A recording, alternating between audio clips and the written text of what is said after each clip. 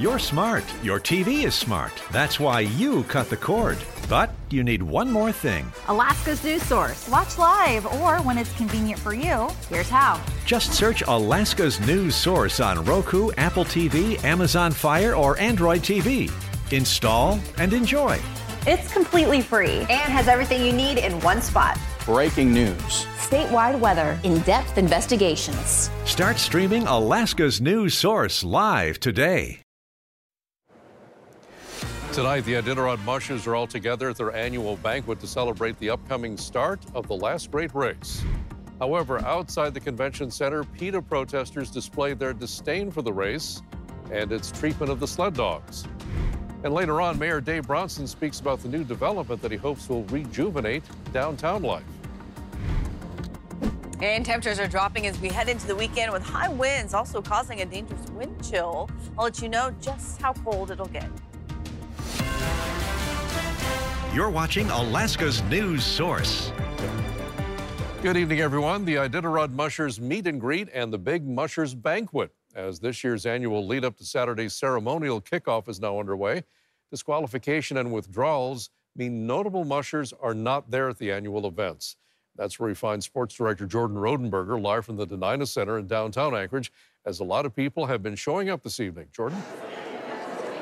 Yeah, Mike, the noise leading up to Iditarod 52 has been loud, but not very clear as controversy surrounds disqualified and withdrawn mushers while PETA protests outside. But inside the Denina Center, no mention or discussion of that as the fans came for a meet and greet focused on the 38 mushers who are competing in this year's Iditarod, and there's many boxes to check when leading up to the starting line, and that musher meet and greet is one of the last ones after the food drop, paperwork, and all that. And the mushers seem to have enjoyed themselves throughout the meet and greet, although I'm sure it's rather overwhelming and intimidating for them, you know, with this lifestyle that they live, not necessarily used to that, and their solitary lifestyles. And they've been so focused on their teams this year that they're not really focused on this outside noise and just focused on that 1,000 miles to Nome as we're getting ready for that banquet here inside the Denina Center, where there will be a bib draw. We'll get to find out where the teams will be taking off in and which order at that ceremonial start on Saturday. But like I said, Mike,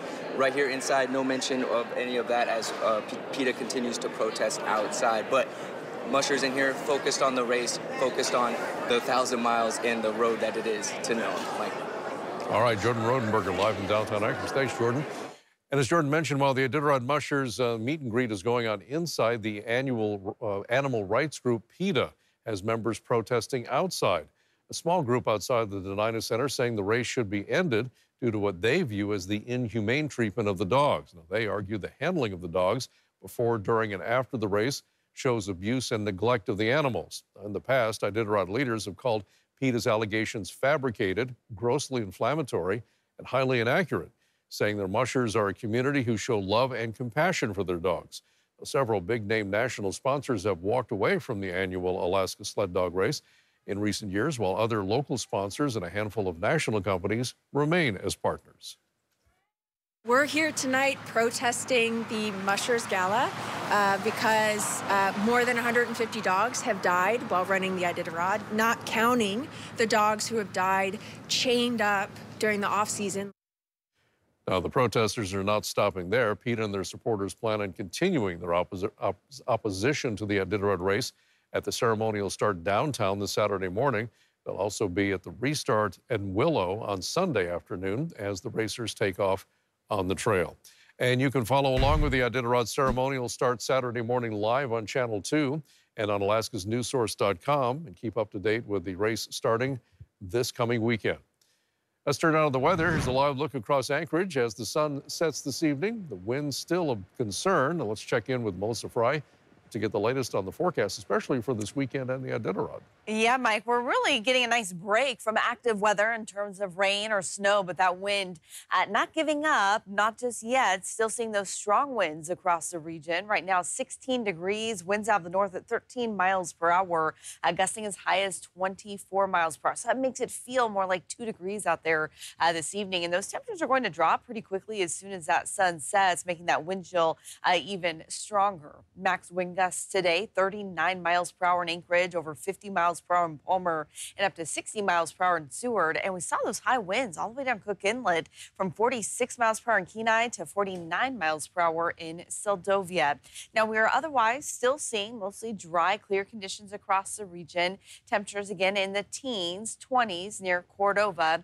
And we are still seeing wind chill advisories across the Alaska Range passes and wind chill warnings for the slope, where we will likely see wind chill values between 50 and 60 below heading into tomorrow and this weekend. And also newly issued winter storm watches and advisories now in effect for the West Coast and the Alaska Peninsula as another storm system pushes in from the west. I'll have all the details on that storm here in just a few minutes. But first, take a look at the conditions overnight in Anchorage. Those clouds are going to continue to clear. I do expect temperatures to briefly drop below zero overnight, otherwise holding in the single digits. And then tomorrow it's back into those teens under mostly sunny skies with breezy winds. We've got that Iditarod kicking off this weekend, and I'll have a look at that closer forecast here in a few minutes. See you back in a few minutes, Melissa. Thanks. And to keep track of those wind speeds and temperatures in your area from Melissa and our entire weather team, be sure to download our free Alaska Weather Source app.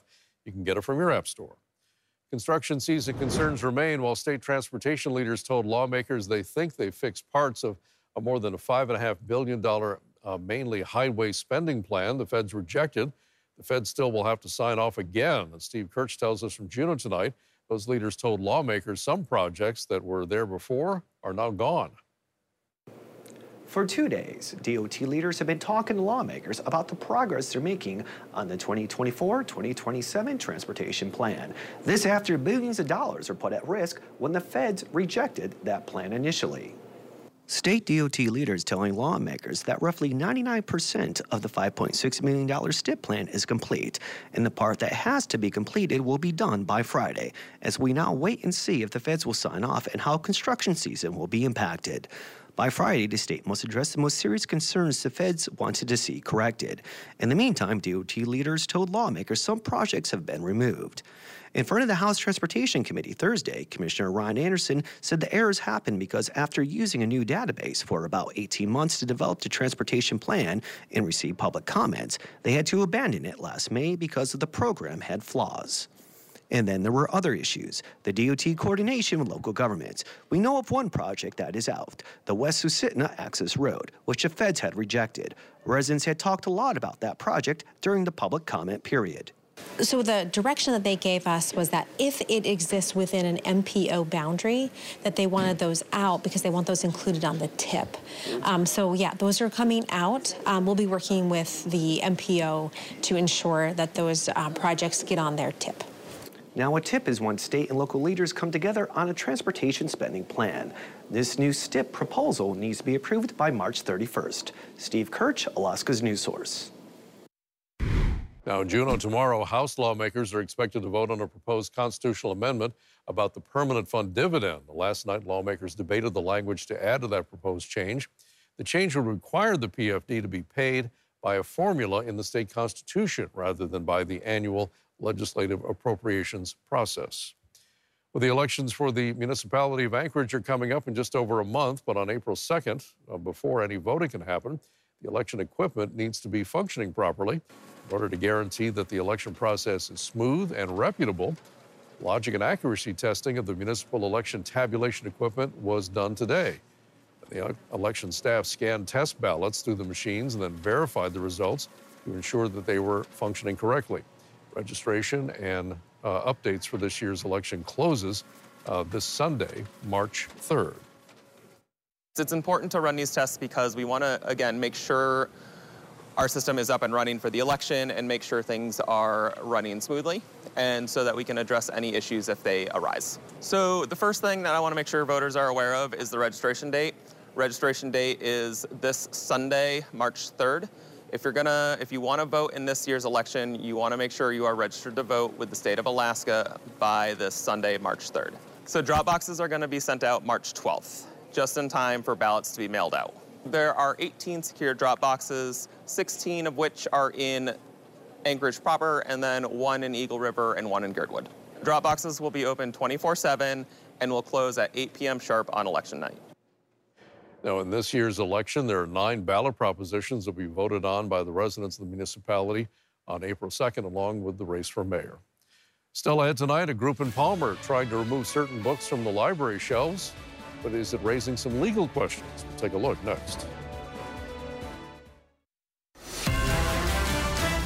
You're watching Alaska's news source. Well, after successfully starting the process of reviewing challenged books in the Mat-Su School District, a group in the Valley wants to see those titles gone from the public library. It's a discussion that has raised legal questions at the city level in Palmer. The city's attorney addressing those concerns at Tuesday's regular council meeting cautioned the council members over the legality of removing published materials and what rights people have under the First Amendment. Palmer Mayor Steve Carrington said the presentation served as an informational medium for council members as well as the general public to understand the law as it applies to the city's public library. I mean, this is not a done deal. So, to me, it's a process, and this is trying to understand where we're at and what things we can do and what things maybe we should be careful with. Recently, the Mat-Su School Board officially banned its first book from school libraries. That was just one title of a list of 56 challenged publications. So far, the Library Citizens Advisory Committee has made its recommendations on 19 of those books. 37 remain up for review. Well, today, Mayor Dave Bronson announced the location of a new downtown library at a press conference. The mayor spoke on the decision to turn the old City Hall building facing 4th Avenue into a new library downtown. It's part of an effort to promote literacy, learning, and enrichment within the Anchorage community. Furthermore, through the April 2023 Parks and Recreation Bond, $700,000 has been designated for redeveloping Peratrovich Park adjacent to Old City Hall, complementing the library project. Together, these exciting projects will make a significant impact on the revitalization of downtown Anchorage. Now, it's hoped the revitalization of the building will be complete and the new library will be open by 2026. Mayor Dave Bronson also has submitted an ordinance to amend city code and allow that homeless camps to be abated within 72 hours. He said it's a step toward balancing the need for caring for the unhoused and maintaining public health and safety. Now, whatever the mayor proposes, it would still have to follow a federal court ruling restricting abatements. When you really start to have a ton of people in one area, it starts to become problematic, not just for the surrounding neighborhoods, but for the people in the encampments. And so we really want to limit size, the types of activities that happen in those encampments, and also for the public health and safety of people who are living in shelters. Now, the Assembly chair said he has not been briefed on the possible changes in code and that it comes across to him as a campaign message. Additionally, federal courts have issued far-ranging rulings that affect local government's ability. Regarding homelessness, the U.S. Supreme Court has decided to take up that issue. Thanks for listening to our podcast. Click subscribe so you can get the latest podcast from Alaska's news source automatically. And stay up to date with breaking news and in-depth reporting available for free 24/7 with the Alaska News Source app.